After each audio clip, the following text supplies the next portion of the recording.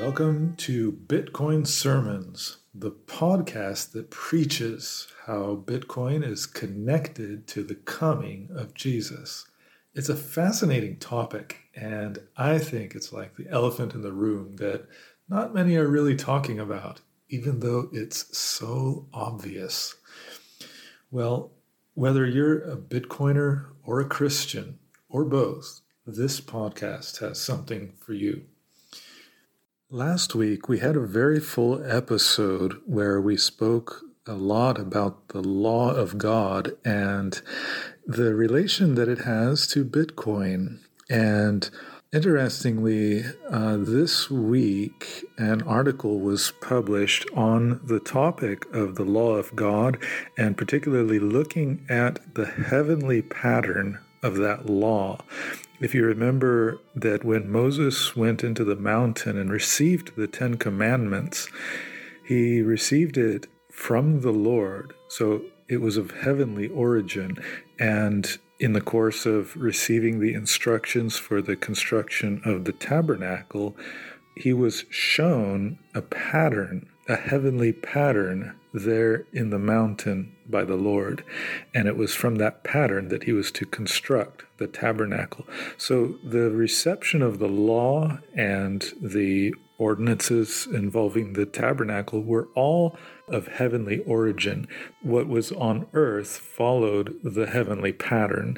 And so I'm particularly excited to kind of go through the article that describes the heavenly pattern and kind of pull tidbits out and draw some lines to what we've been discussing in this podcast in relation to how Bitcoin here on earth fits into this scenario and how the heavenly pattern is reflected in Bitcoin here on earth.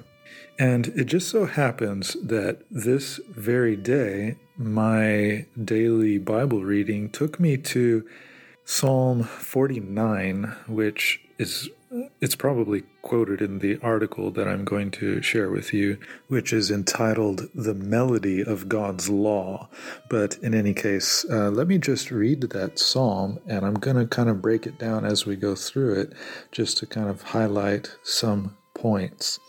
Psalm 49, Hear this, all ye people, give ear, all ye inhabitants of the world, both low and high, rich and poor, together. So, interestingly, the world is categorized in terms of wealth here. Just something to kind of note how much the Bible speaks about wealth and financial matters in all aspects. And in this psalm, obviously it starts. So whether it's the rich or the poor, this psalm is addressing everyone in the world. Verse 3, My mouth shall speak of wisdom, and the meditation of my heart shall be of understanding. I will incline mine ear to a parable. I will open my dark saying upon the harp. So here, this is the point that's kind of emphasized in the article that we're going to get into a little bit. And it's speaking about opening a dark saying or a riddle, opening riddles on the harp. The harp was an instrument, a stringed instrument that was used by King David. And as you might remember in the story of his interactions with King Saul, it was the harp that he would play music on in order to sort of calm the king's anxiety. And just generally speaking here, he's remarking in this psalm that the harp was his instrument. It symbolizes understanding, wisdom. And that's pointed out here as it says, My mouth shall speak of wisdom, and the meditation of my heart shall be of understanding. I will incline mine ear to a parable. I will open my dark saying upon the harp. So the harp is connected with the understanding of wisdom and the dark sayings or riddles, the secrets, the mysteries of wisdom. And there's a lot more about that you can read in the article, The Melody of God's Law. But let's continue on to verse 5. Wherefore should I fear in the days of evil, when the iniquity of my heels shall compass me about? So, in other words, if you have wisdom, then do you need to fear when the evil days come, when iniquity or sin that's chasing you surrounds you? And this is painting a picture of a time of evil, a time of a bad time. And that's the time that arguably is upon us, especially as we see what's happening in the world in terms of the centralization of power and the centralization of currency, money.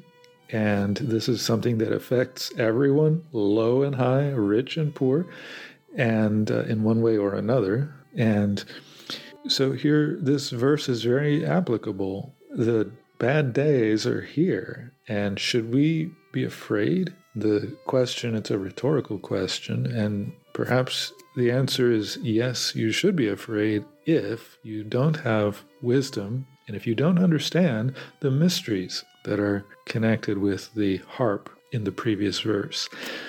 So these are important things to investigate and study because we want to understand the deep things of God so that in the bad times we need not fear. And I think Bitcoin is very connected to that. It's a riddle in a sense, it's a mystery in a sense, and it's something that it's sort of an embodiment of wisdom in a sense. And it's something that if you have it, if you understand it, and if you're in harmony with it, then it can protect you. It can give you reason not to fear in these evil days, in these bad times that we are entering.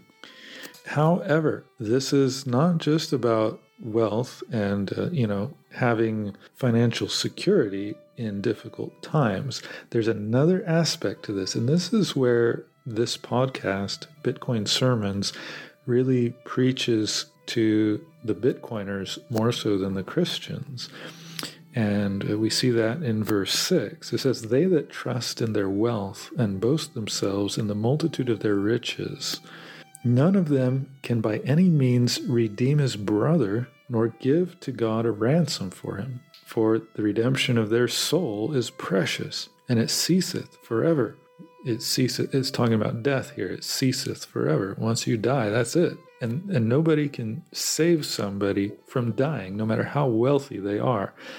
Yes, we may have some kinds of medical interventions that can be done, but ultimately a person has a lifespan, and when the time comes, there's nothing you can do, no matter how wealthy you are, to stop the onset of death. That he should still live, So none of them can by any means redeem his brother, nor give to God a ransom for him, that he should still live, verse 9, forever, and not see corruption. So it's talking about eternal life here, and it's talking about that no amount of wealth can secure for a person eternal life, or for another person eternal life. "For he seeth that the wise men die, likewise the fool, and the brutish person perish, and leave their wealth to others." So, in other words, the same fate happens to everyone, and that's that ultimately death comes. And the wealth, whether a person is wise or foolish, their wealth is left to others.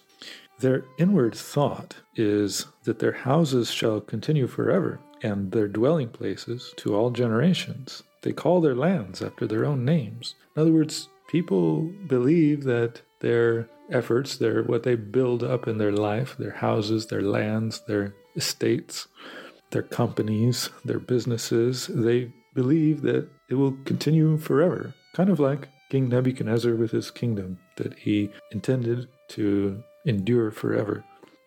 "Nevertheless," verse 12, "man, being in honor, abideth not." In other words, honor doesn't last. He is like the beasts that perish, like the animals that die. In other words, they just die and they go away, and that's it. "This, their way, is their folly, yet their posterity approve their sayings." In other words, this is a faulty way of thinking, but yet every future generation thinks the same way and doesn't see it any different. Like sheep, verse 14, they are laid in the grave. Death shall feed on them, and the upright shall have dominion over them in the morning. And now it speaks of something different. It speaks of the upright having an advantage. Before, it was talking about everyone facing death in the same way, everyone inevitably facing death, and that no riches can save a person from that. But here, now it turns, and it says that the upright shall have dominion over them in the morning. So at a certain time, if you wait till morning, whatever morning signifies in this context, at a certain time, the righteous, the upright, will have dominion over, and it says, the upright shall have dominion over them in the morning, and their beauty shall consume in the grave from their dwelling. So the beauty of those who die, obviously.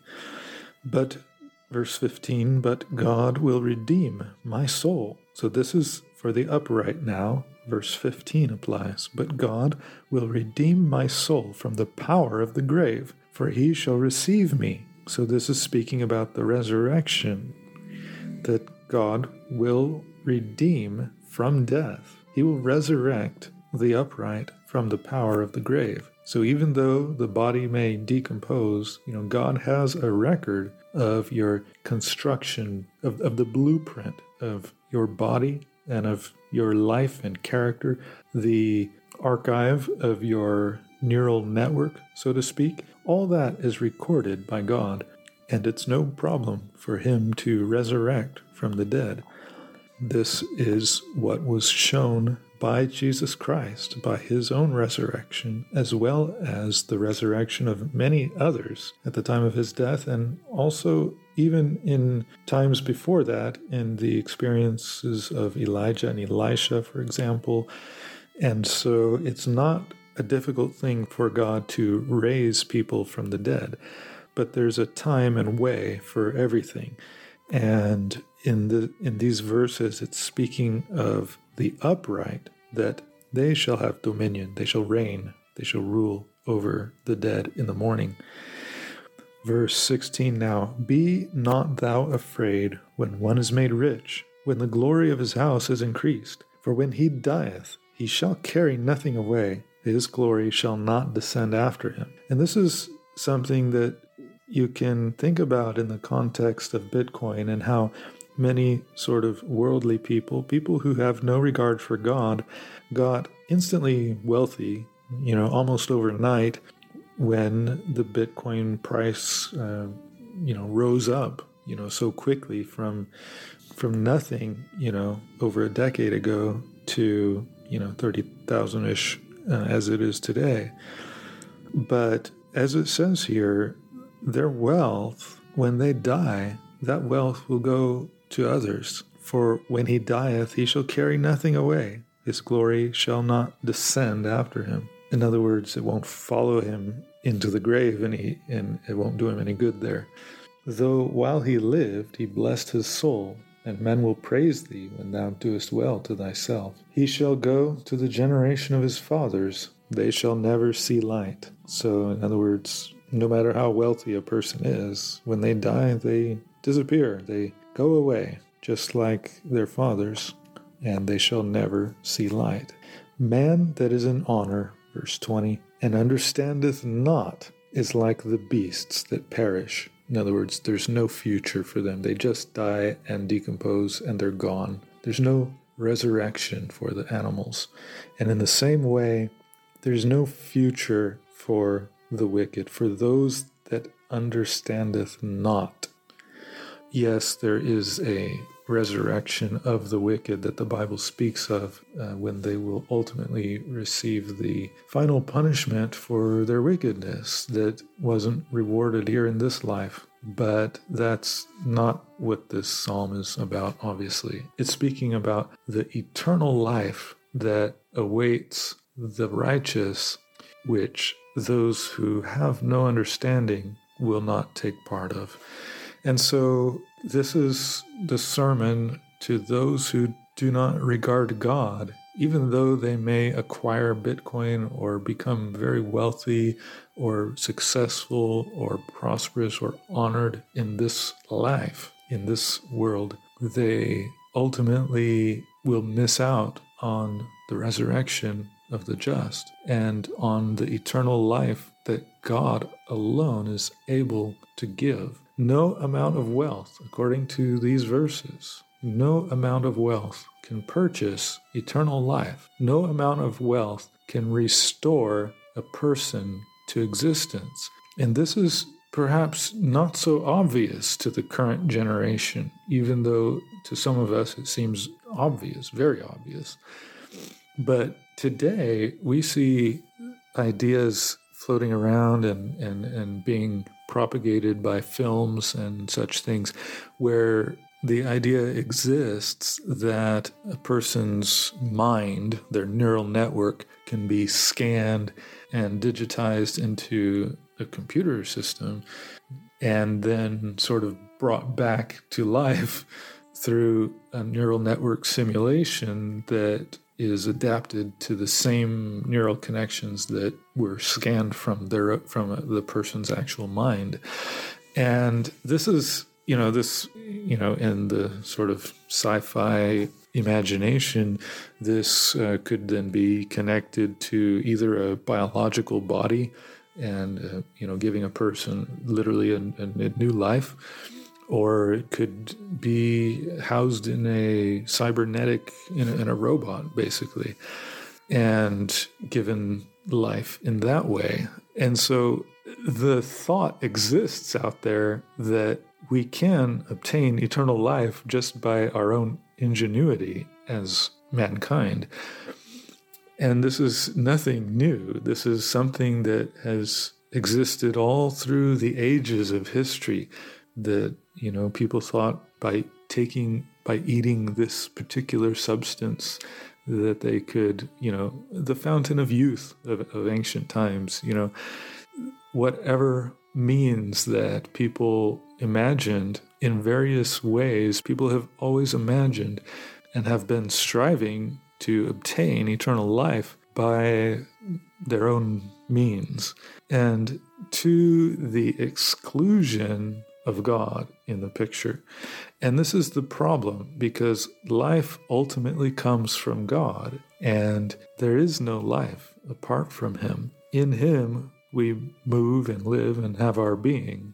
And no matter how hopeful the future might seem to those who kind of put their trust in man's technology, ultimately, that's a path that won't work. It's not wise, okay?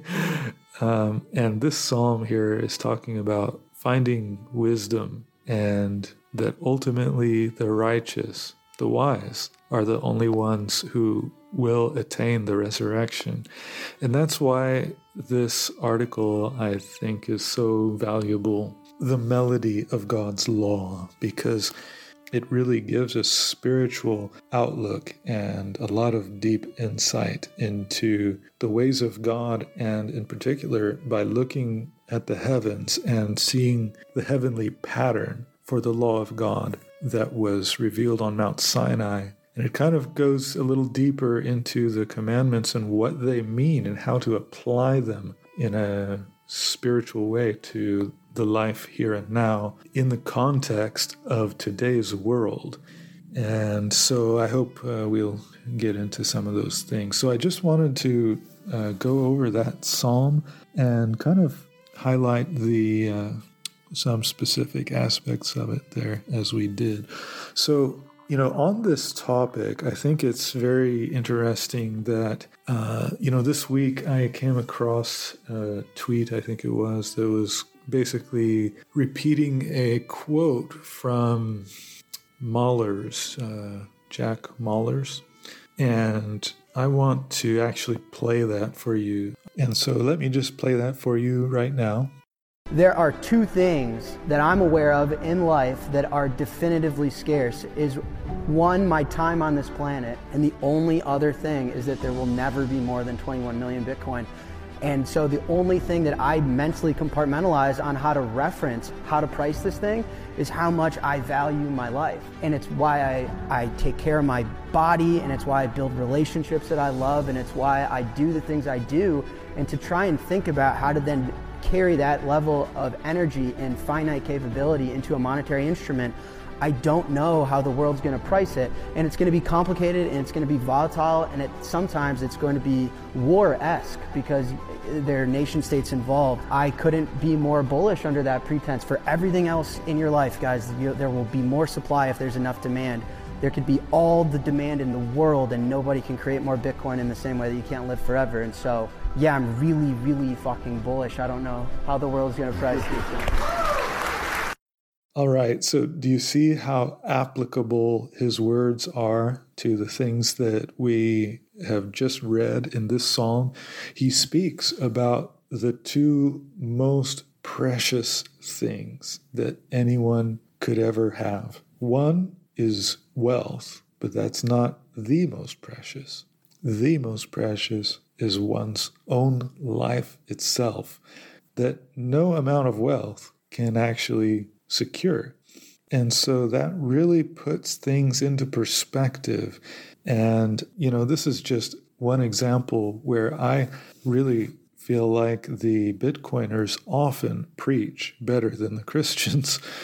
And I can really find a friend in people like that, even though there might be sort of, words that a Christian might not take upon their lips. But God sees and hears differently than man does. And it's not my place to judge the externals like that. But in the vein of the psalm that we read, it's our goal should be to find wisdom, not to be caught up on external things. So with that, I want to just encourage everyone who's listening now to really put the valuable things first, and that would be your life, which is scarce, which is finite, and use the time you have remaining in the best way possible. And part of that includes pursuing eternal life, because once this present life is over, you will not be able to make any pursuits towards eternal life. But in the time that you have now, you can seek the wisdom of God that will result in your eternal life, and to the degree that you impart that to others, to the eternal life of others as well. And I believe, just as Jack Mallers indicated, that the only other precious thing that's in any way comparable to one's finite life itself is Bitcoin because of its fixed supply, then I believe pursuing Bitcoin is connected in some way with that wisdom that, according to the Bible, we should pursue, which was given in the context, remember, of high and low, rich and poor, in the context of the contrast between those of great wealth and those lacking wealth. And that is the premise of this whole podcast, is that Bitcoin has something very significant to do with the return of Jesus Christ, and ultimately with the resurrection in that context, with eternal life, and with the wisdom of God, which is the only wisdom that's capable of resurrecting the dead. Okay, so that's a big hypothesis, but I think it's one that we've laid out a lot of evidence for in previous episodes and will continue to do so as we go on. Now, just to give you a taste of this article, The Melody of God's Law, I'm going to read a line or two from the introduction here. It says, "The law of God is the foundation of his kingdom." And just pause right there. I spoke a lot about that in previous episodes of how money is also the foundation of a kingdom. And so it's natural then to compare the law of God to a monetary system that is in harmony with his kingdom, and that being Bitcoin. And so where it says the law of God is the foundation of his kingdom, a monetary system that is foundational to his kingdom could be compared to the law of God. That would be the law of God. And so the comparison that we made in the previous episode is very logical in this sense. It's virtually stated here, just in different words. Going on, and all who enter it, all who enter the kingdom of God, will have his law in their hearts. Now, in the basic meaning of this, the intended meaning is that obviously those who live in heaven, in order to live and thrive in the kingdom of God, they will have to be law-abiding citizens, and they will have to have the law of God written in their hearts so that they will not go against the law. It's kind of like, here on earth, you don't necessarily have to know the law, as in, have in your mind every piece, every statute, every, the law is extensive, it's vast, and nobody can really memorize the whole law.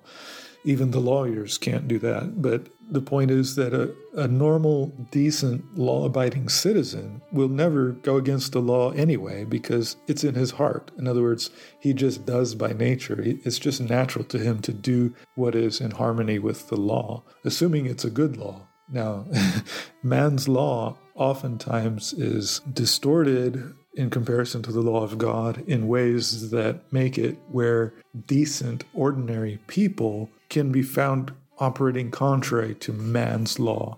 And this is something that needs to be corrected. Those types of laws that make it difficult for honest people to make a living and conduct their lives as is appropriate, such laws should be repealed and replaced and whatever. And that's something that needs to be paid attention to. But to kind of get to the point here that, in this comparison where Bitcoin forms the foundation of a kingdom, of God's kingdom here, as it is reflected here on earth, all who enter it will have his law in their hearts. That's kind of like saying, all those who invest in Bitcoin ultimately do so because they love the principles that Bitcoin is about. And you might say, well, no, a lot of people just invest in Bitcoin just because, they're trying to make a quick buck. And then, and what happens is those people end up selling their Bitcoin for fiat currencies or other worthless things. And in the end, they find themselves outside. There are many people who once had Bitcoin and have it no longer simply because they didn't value it. They didn't cherish the law of Bitcoin, so to speak. They didn't cherish what makes Bitcoin Bitcoin. And that's how it is with the kingdom of God, that only those who really have in their heart the principles of God, who really love who he is and what he's about, those are the only ones who will ultimately be resurrected to thrive in his kingdom. And so there's definitely a parallel there. And it's, I think, very valuable to see what the heavenly pattern has to say, as explained in this article, rather than to simply trust in earthly wealth, whether that's in the form of Bitcoin or any other worldly monetary system. And that was always the point of the earthly reflection of the heavenly. Ever since the time that the law was given to Moses on Mount Sinai and the tabernacle was constructed and the ordinances were given to the children of Israel to teach them how to do their sacrifices and all this type of thing, all of that earthly construction that was patterned after the heavenly pattern was intended for the single purpose of turning man's attention from the earthly to the heavenly.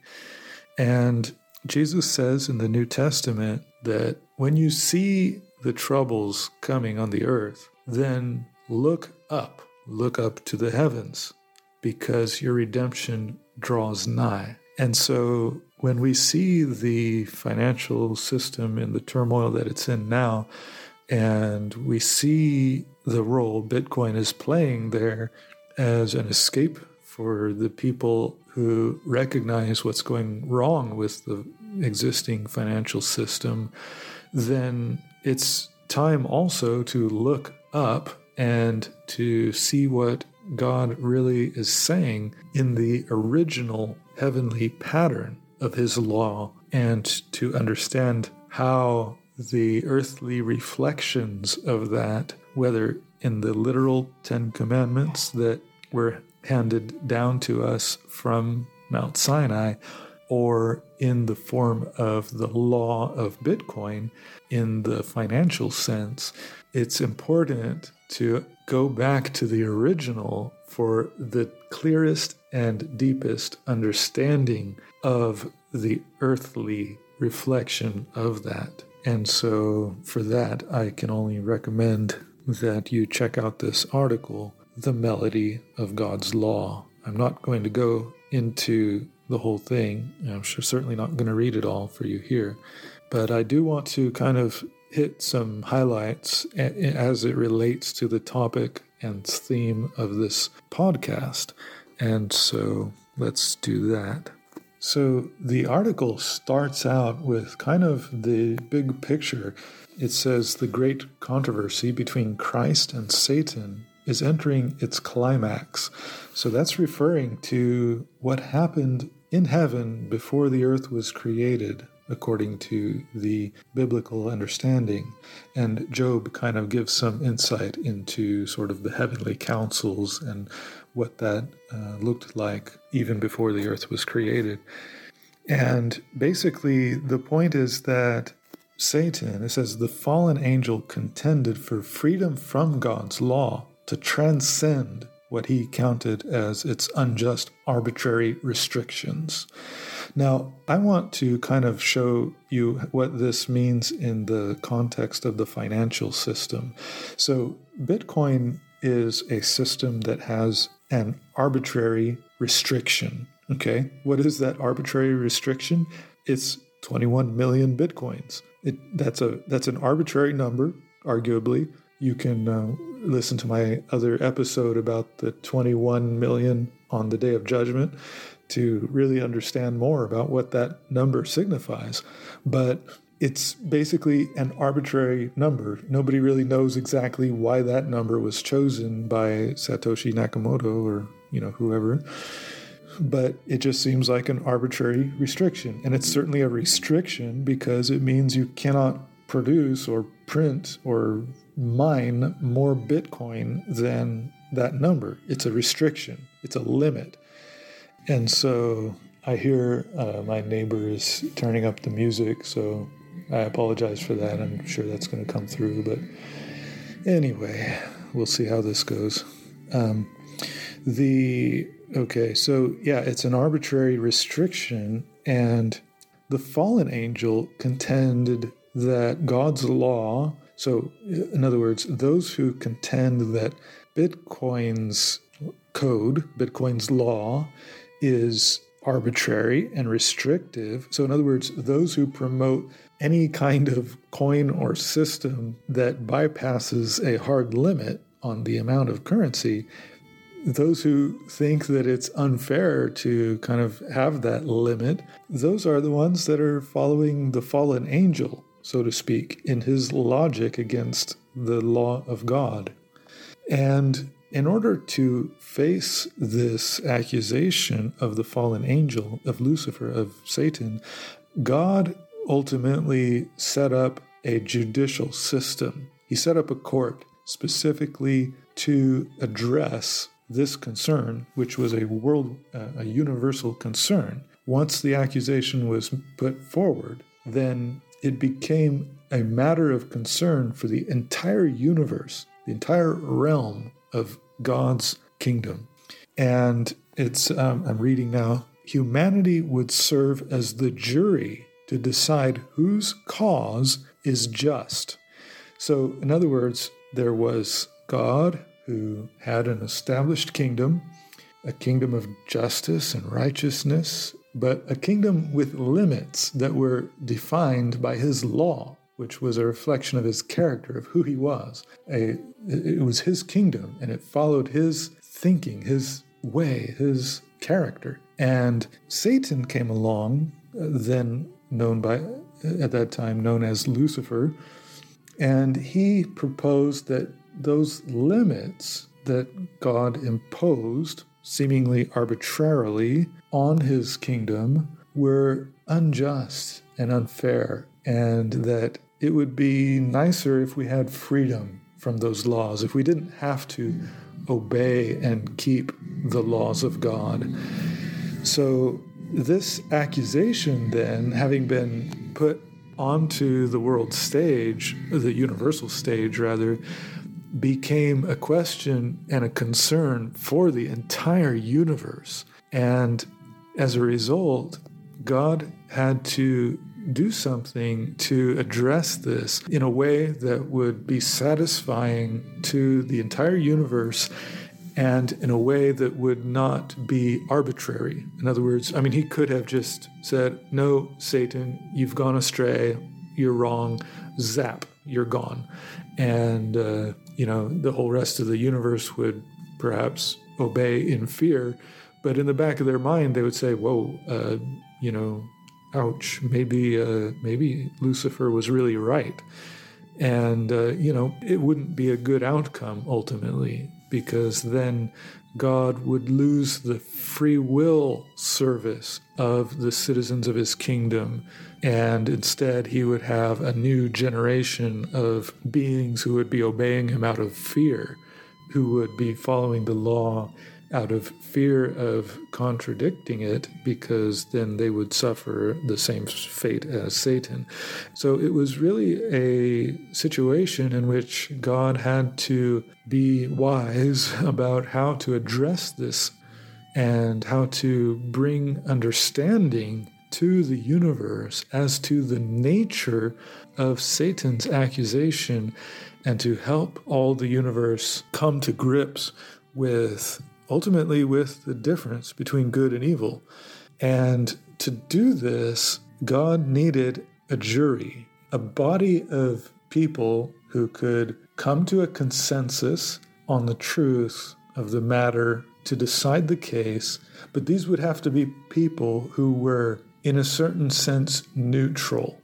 Okay? They had to have knowledge of both sides of the case, but they had to be neutral in the sense that they were not required to be predisposed to loyalty to either one side or the other.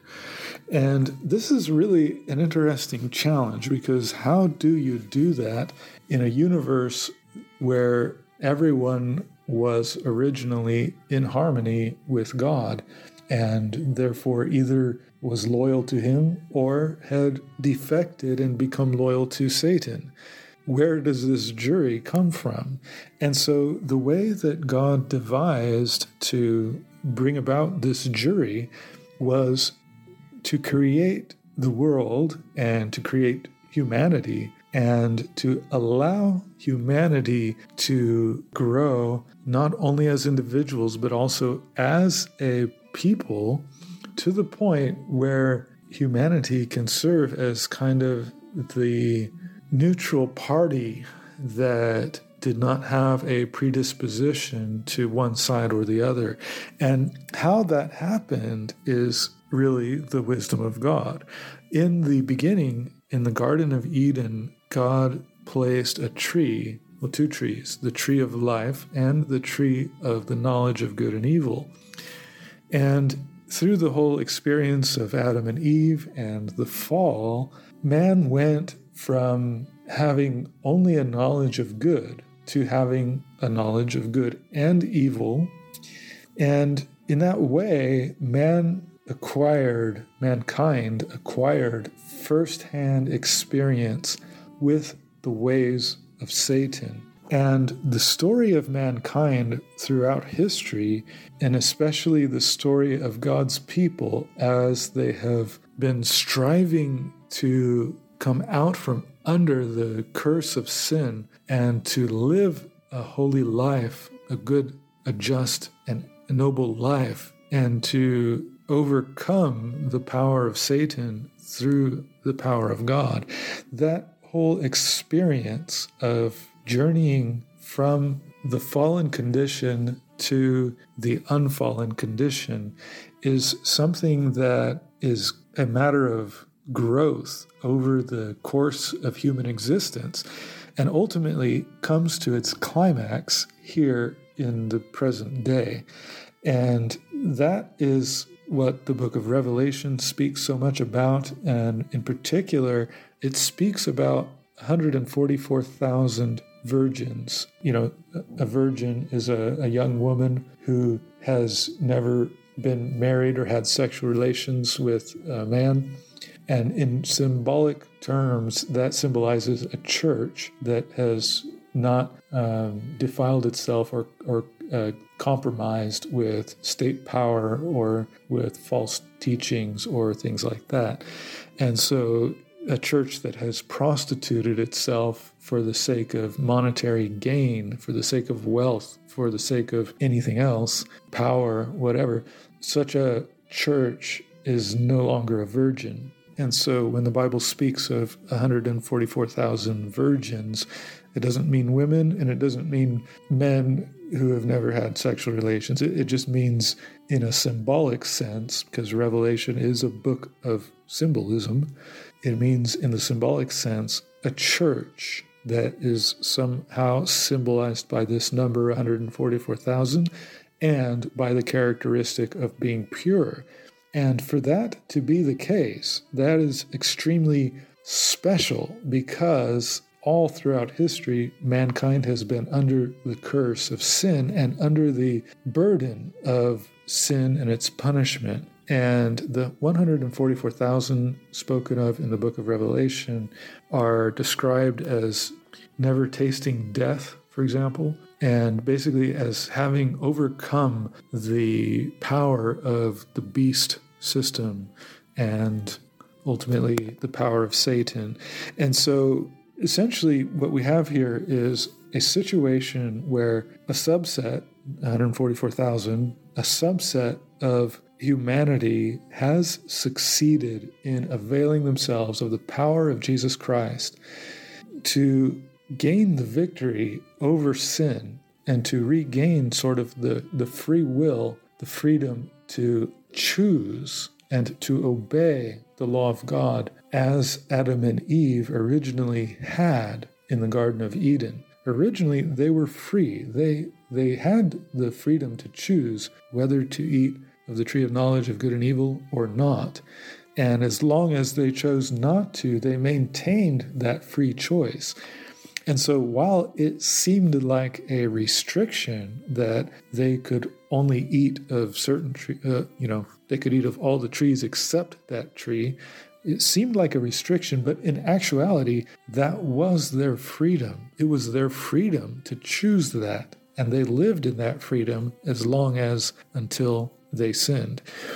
And once they sinned, that freedom was taken away and they became bound by the law of sin. And from henceforth, mankind has been under this curse, so to speak, where we all have this natural tendency to do the wrong things and to, make the wrong choices and to, in the extreme examples of addiction, people do the wrong things even though they don't want to. That's not having freedom. That's being bound, having to do things that they don't want to do. Paul talks about that. And so Christ overcame the enemy. He overcame sin, and he showed the way to overcome sin.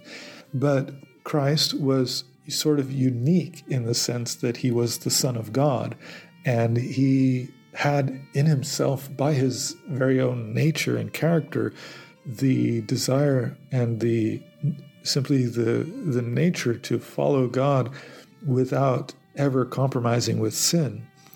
And so he couldn't, in a sense, serve as the jury or, the judge in this great heavenly controversy between about the accusations that Satan brought regarding the kingdom of God, because he would be partial. I mean, he's obviously, it's his nature to obey the law of God, because it's his law too. He's the Son of God. It's his nature that's in question. And so he couldn't really serve as the jury to decide, but he could lead the way. And that's what he did by coming as our example and showing us what a life of self-sacrifice is like, and how to truly live for the benefit of others in a sacrificial way. And I think it's no accident that the example of Satoshi Nakamoto sort of gives a fresh illustration of what Christ did in sacrificing himself for the benefit of humanity. Because Satoshi he basically disappeared, okay? And he never came back to claim his success with creating Bitcoin. He never came back to claim his wealth. He never came back to take credit for the innovation that he brought to the world.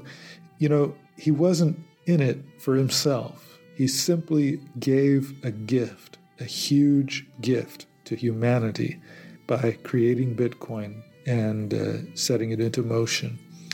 And so that is very much an example of the kind of self-sacrificial, that benevolent, that altruistic nature of God and of Jesus Christ in giving the ultimate gift to the world for the salvation, for the benefit of mankind. And I believe that's not by accident that things turned out that way, that in the very foundation of how Bitcoin was created, you can trace the outline of the character of God.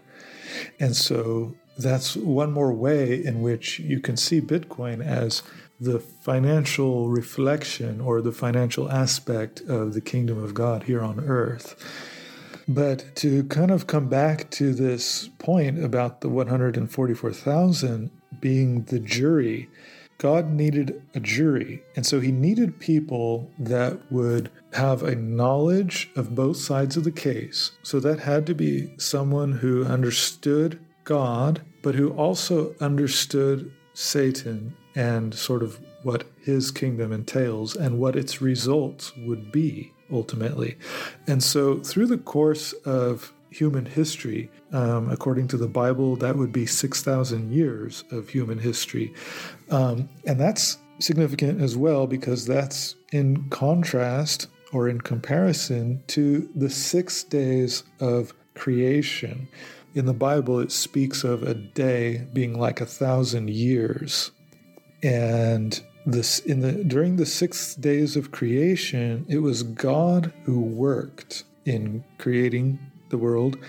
And then on the seventh day, he rested, and he spent time communing with Adam and Eve, who had just newly been created. And so in comparison to that, we are now at a point where after 6,000 years, mankind has been laboring has been doing their work under the curse of sin.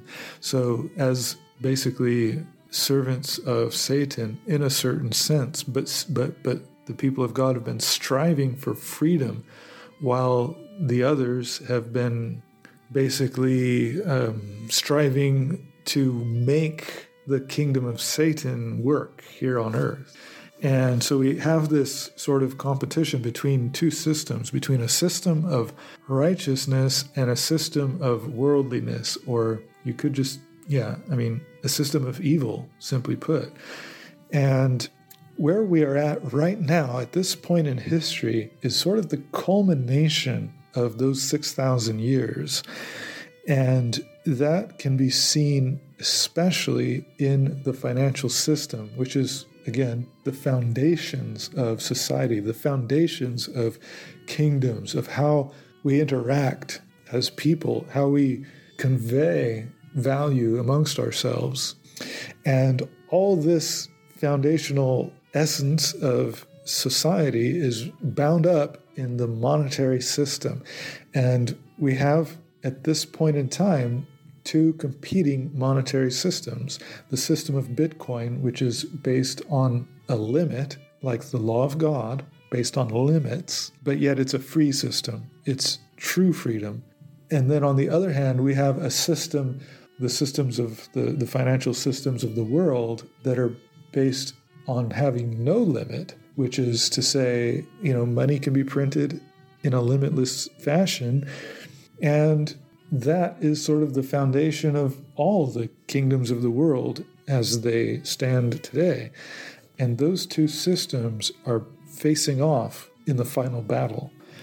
So how does the 144,000 play into this? Well, for one thing, the 144,000 are going to be on the side of Bitcoin. That's a given, because that's the side of God.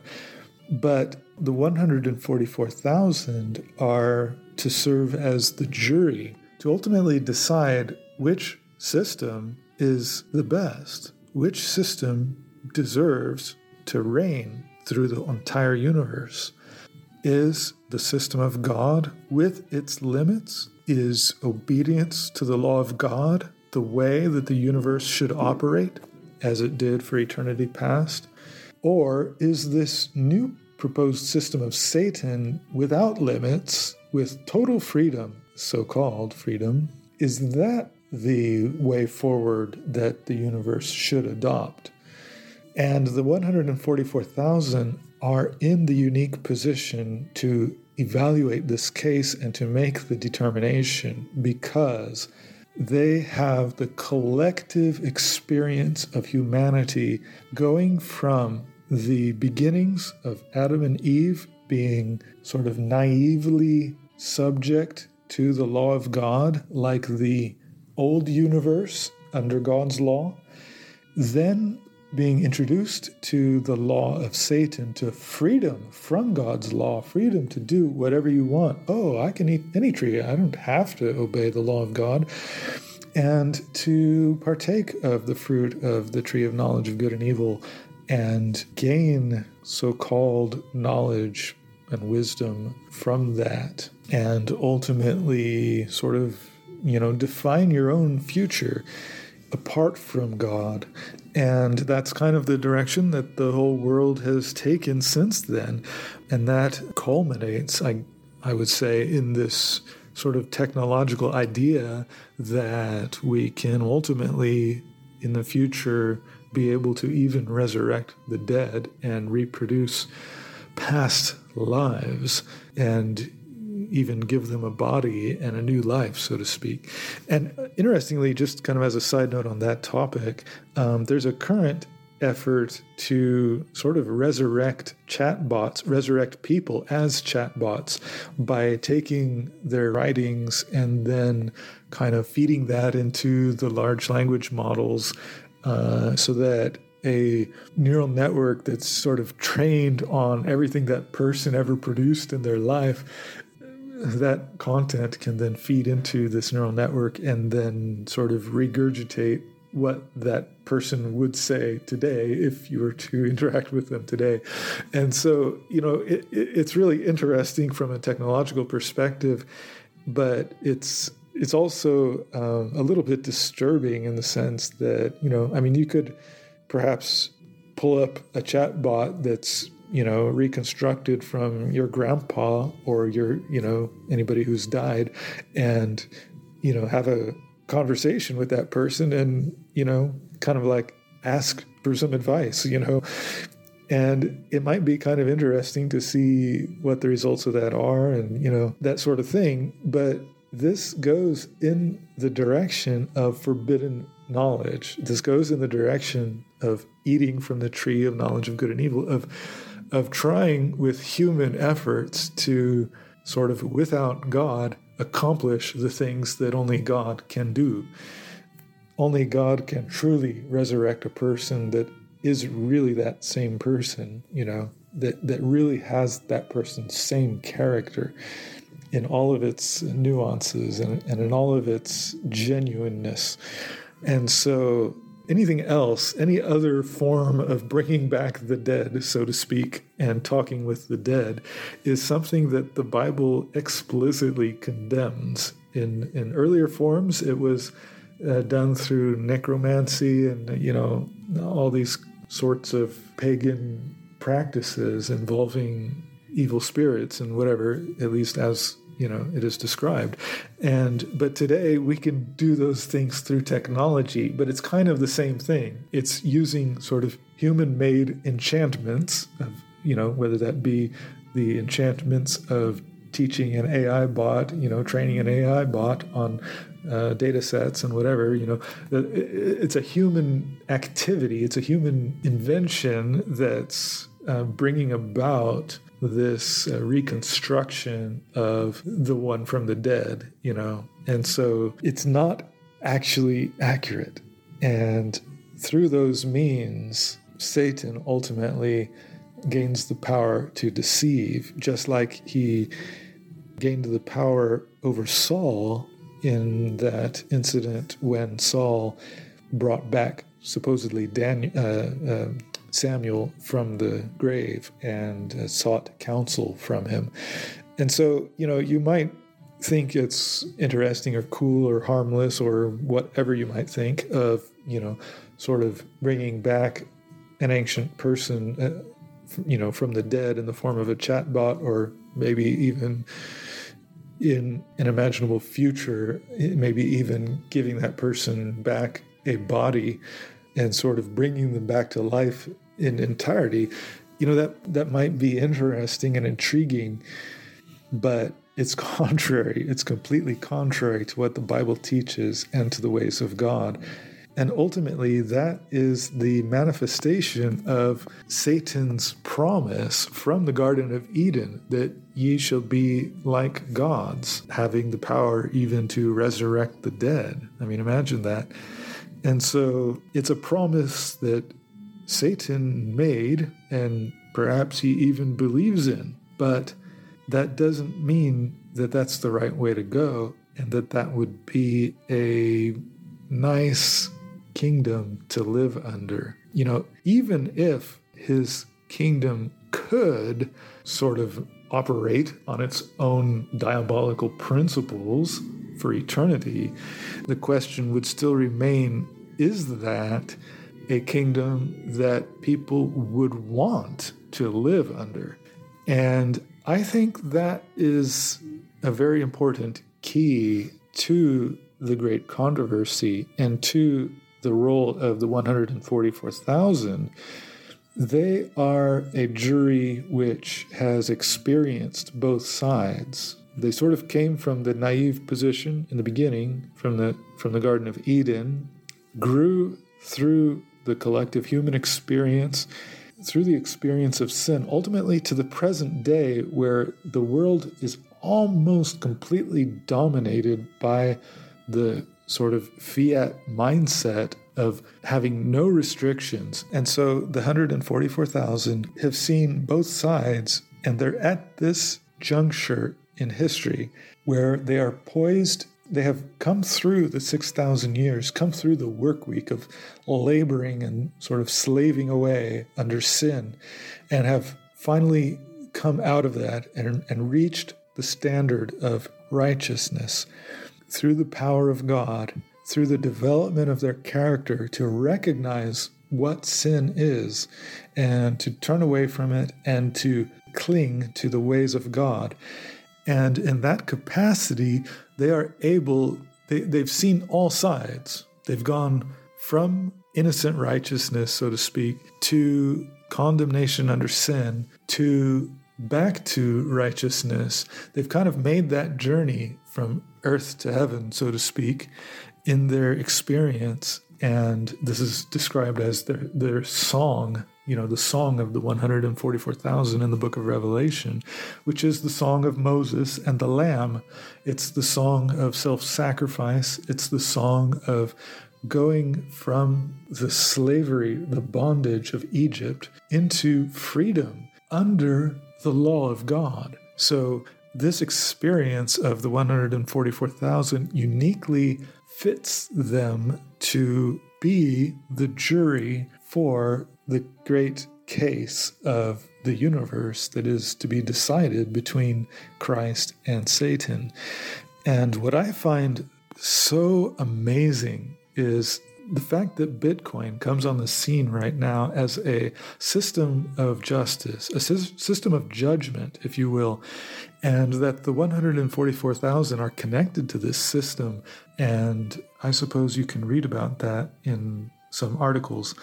In particular, you might want to look at the article entitled "Reward Her Double." And that's actually an article that I wrote, and it gives some context, but I think actually the article that was published immediately after that, the title of it escapes me at the moment, but those two articles taken together talk about Bitcoin and about the relationship of the 144,000 to Bitcoin. And I would just recommend that for a deeper understanding of that topic.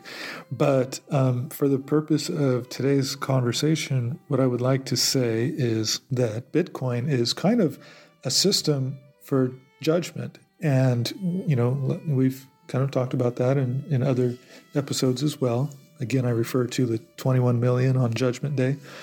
And it's widely recognized as sort of a voting system as well, both within the Bitcoin ecosystem that, node runners are literally the voters. They vote on the rules of the kingdom, so to speak. And it could ultimately come down to the point in the future that a fork is proposed, that a fork to Bitcoin that would undo the hard limit of 21 million Bitcoins. Okay, I mean, that's a theoretical possibility, right? And ultimately, it would be the node runners who would be voting on, which system rules in the end. And so Bitcoin is a system of voting. It's a jury, so to speak. And the way a jury is supposed to work is that they should come to a consensus. They should come to a unanimous decision. And that's how, the Bitcoin network works. It's a system of consensus. And so that's kind of one aspect, that it shows sort of how the judgment, how this concept of the jury in deciding the case of the universe in terms of God's law is reflected here on earth in the system of Bitcoin. So again, we see that heavenly pattern being reflected in the earthly counterpart.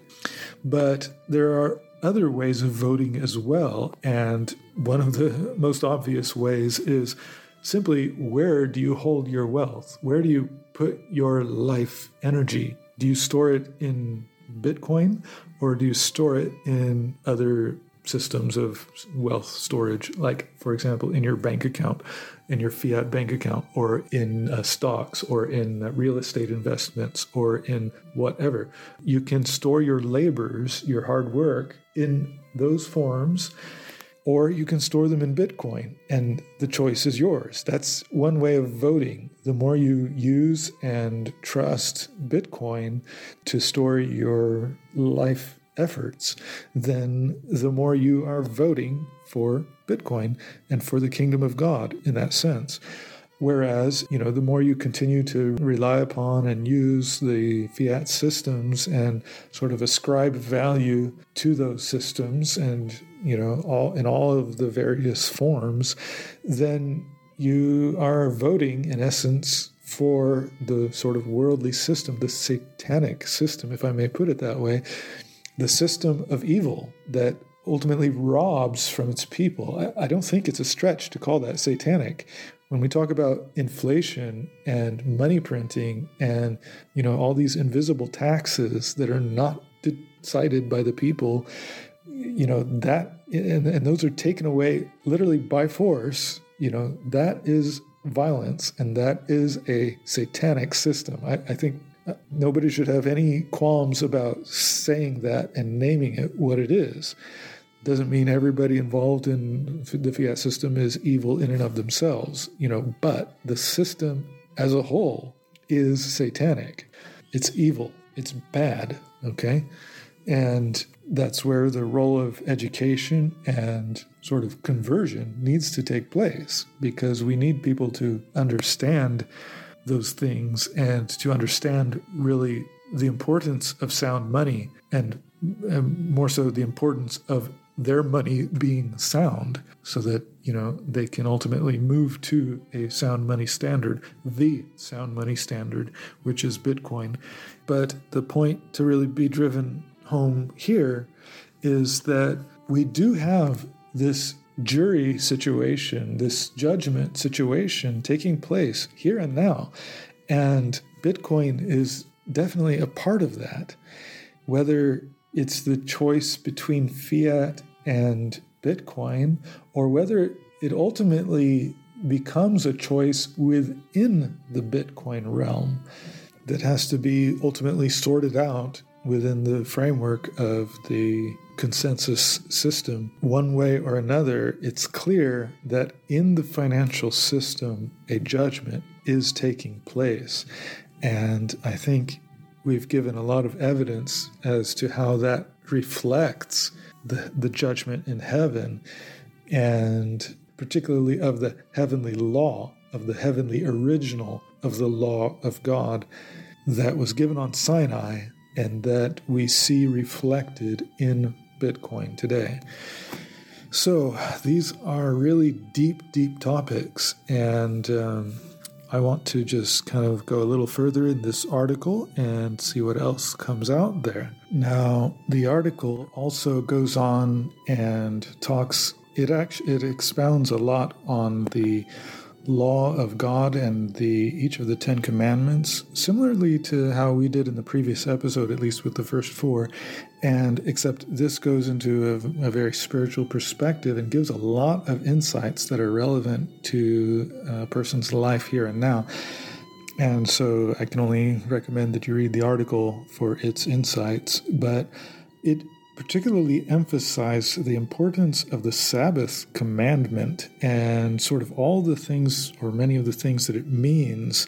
And it's not just, or it's not primarily about a specific day, the seventh day, even though that's in a way that's intrinsic to the Sabbath commandment, but it's about a broader principle that manifests in different ways in the world today. And so today, it's not about being judged according to which day of the week you go to church. Okay, that's just not even a topic today in today's world. It's about other issues that are sort of symbolized and indicated in the fourth commandment that a person really needs to pay attention to. And those are the issues that are really topics of concern in the world today that need to be understood by Christians and by everyone. And, because those are the matters on which the world is being judged. And one of the topics that is particularly brought out is the relationship of the commandments, and particularly the fourth commandment, to the character of God. And one of the things about the fourth commandment is that it's the only commandment that specifically deals with time and measurements of time and so forth. And this is connected to God's characteristic of time. We often say God is love. And interestingly, people say Bitcoin is love also. And, again, you see that reflection that the character of God is reflected in the monetary system on earth that corresponds to his kingdom. And so in a similar way, in recent years, it has been discovered and understood that one of God's character attributes is time. So God is not only love, but he's also time. And that manifests in a couple of ways that can be readily seen. First of all, that God gives grace in the form of time. So the fact that you can see that from the beginning of history to this day. The fact that Adam and Eve did not die that very day that they sinned is evidence that God is time, and that time is love, that time is mercy, it's his grace. And so God gave, as we mentioned earlier, that with God, a day is like 1,000 years. And it was so that man's lifespan was limited to 1,000 years because of sin. And nobody has lived longer than that. The longest living person recorded is Methuselah, who lived 969 years. Near 1,000, but not quite. And so he died that very day, so to speak, or let's just say mankind was limited in his lifespan to a day, being 1,000 years, even from the very beginning. And now, of course, our lifespans are much shorter because the factors of nature have been working against us since then, especially since the flood. But the point is that time is an expression of the character of God. And part of that means that there is a limit, because think of it, a clock would be meaningless or near meaningless if there were no restrictions on time. You need a clock so that you can be on time, right? You need a clock so that you don't miss things that are happening, or so that you can measure the time that passes. And so one of the ways that this sort of takes shape is, as shown in the Sabbath commandment, is that there is a time to work and a time to rest. And in the grander scheme of things, over the course of millennia, we see that we are in a time that we have passed the time to work. The 6 days are over, and the 7th day has begun. And the 6 millennia are over, and the 7th millennia has begun. And you can study all about that. It's a fascinating topic, and it's one that we will get into, I believe, later in this podcast series. But to speak about the timing of the millennium, but there are many articles written about that, which you can find published in the same books where the article is going to be published that we are examining today, The Melody of God's Law. And so on the same website and in the same books, you can find the articles that deal with the timing of the millennium. And that's a very interesting subject, and like I said, one that we will touch on in future episodes if the Lord is willing.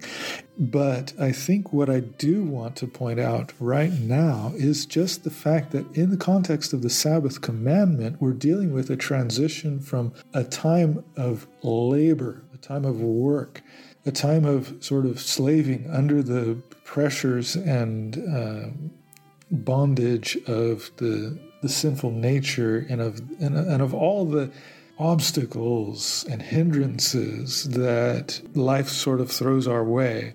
That is the system that characterizes the fiat system that has taxes here and fees there and costs there and devaluation there, and there's so much in the way of obstacles that to work and to labor under that system, as we have been for the past 6,000 years in a system that has been growing worse and worse. That is really sort of sucking away our life, so to speak, and that is the labor that should come to an end now that the 6,000 years, that the work week, the great work week of time has come to an end. And in its place, what is dawning is the Sabbath. And the Sabbath millennium, this coming millennium, is a time not for work anymore, but it's a time for communion with God. And I find it quite fascinating, just amazing, and a blessing, and just thrilling that God has shown this so clearly and so powerfully through the advent of Bitcoin. And this manifests itself in the way that you can see by how the OG Bitcoiners approach life, okay? Not all of them have necessarily a good character, okay? But many of them exemplify exactly the things that they should exemplify. And for example, one of the things that Bitcoin has done for the OG Bitcoiners in particular, for those who have been in it from the beginning or very early on, they have grown wealthy through Bitcoin's rise in value. And through that wealth, they have been enabled to contribute to society in a free will manner. And that's something that many of us, like myself, don't have the luxury of. We have to still labor in order to make a living. But to the degree that we harmonize with Bitcoin and we take advantage of the good properties of Bitcoin to be able to store our wealth for the future and be able to really take control and be sovereign over what we do with our time, that still kind of gives us a foot in the door, so to speak, to reaching that ultimate goal of being able to simply contribute the best that we have to offer in this life without sort of compulsion or without being under the yoke of being obliged to do a certain type of work to just labor under the forces of monetary pressure in order to survive in this world. And so in a very real sense, Bitcoin is enabling. We've seen through the rise of Bitcoin and through the experience of the OG Bitcoiners how they've kind of returned to that Edenic state where work was pleasurable and where it wasn't a burden, and it was done in a free will manner out of just the goodness of Adam and Eve's heart, and out of appreciation for what God had blessed them with, and out of just a heart overflowing with the desire to do good and to improve, beautify the garden, and to take care of it, and who knows what all they actually did there. But this sort of ideal life of sort of having the freedom to work within the boundaries of God's law, but being fully satisfied and finding complete joy and satisfaction in that work, and ultimately in being able to rest with God on the Sabbath day and commune with Him, and to sort of talk over the week and be able to just praise Him for the things that He has made, for the various animals that Adam was given the job of naming, for example, and for perhaps speaking of all the wonderful creations and how the different aspects of creation work together. And, this is, it's just amazing that, to me, Bitcoin is so vast in its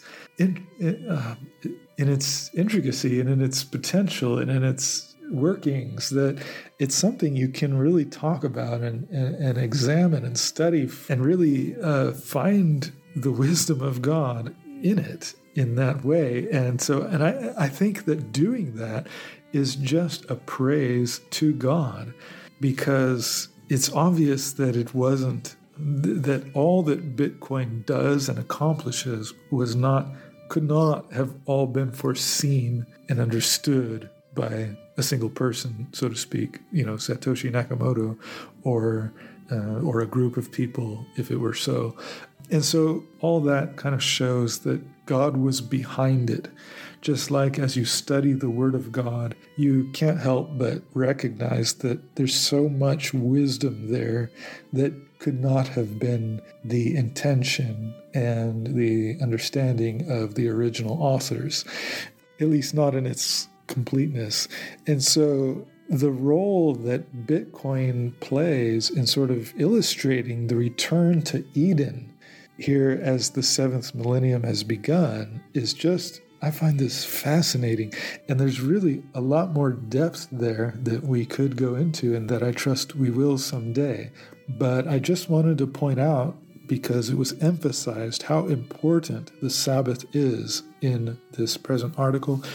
And I wanted to point out the significance of that connection there, and that at this point in time, between, or as we're transitioning into the seventh millennium, that is especially significant in that context right now. And then I also just wanted to emphasize that connection with time as well, that the Sabbath commandment is the only commandment that involves time, and Bitcoin is also the only money that involves time, okay, in a concrete way. All right? There's the time chain, which in a certain sense is the more accurate name for the blockchain. And I know some people don't like that name, time chain, but it has a certain role. It has a certain reason why it exists and a certain purpose.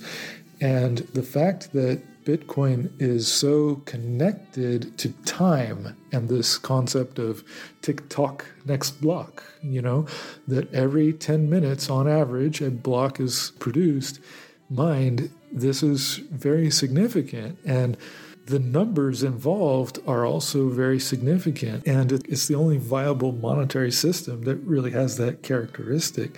No fiat system has anything to do with time in that sense.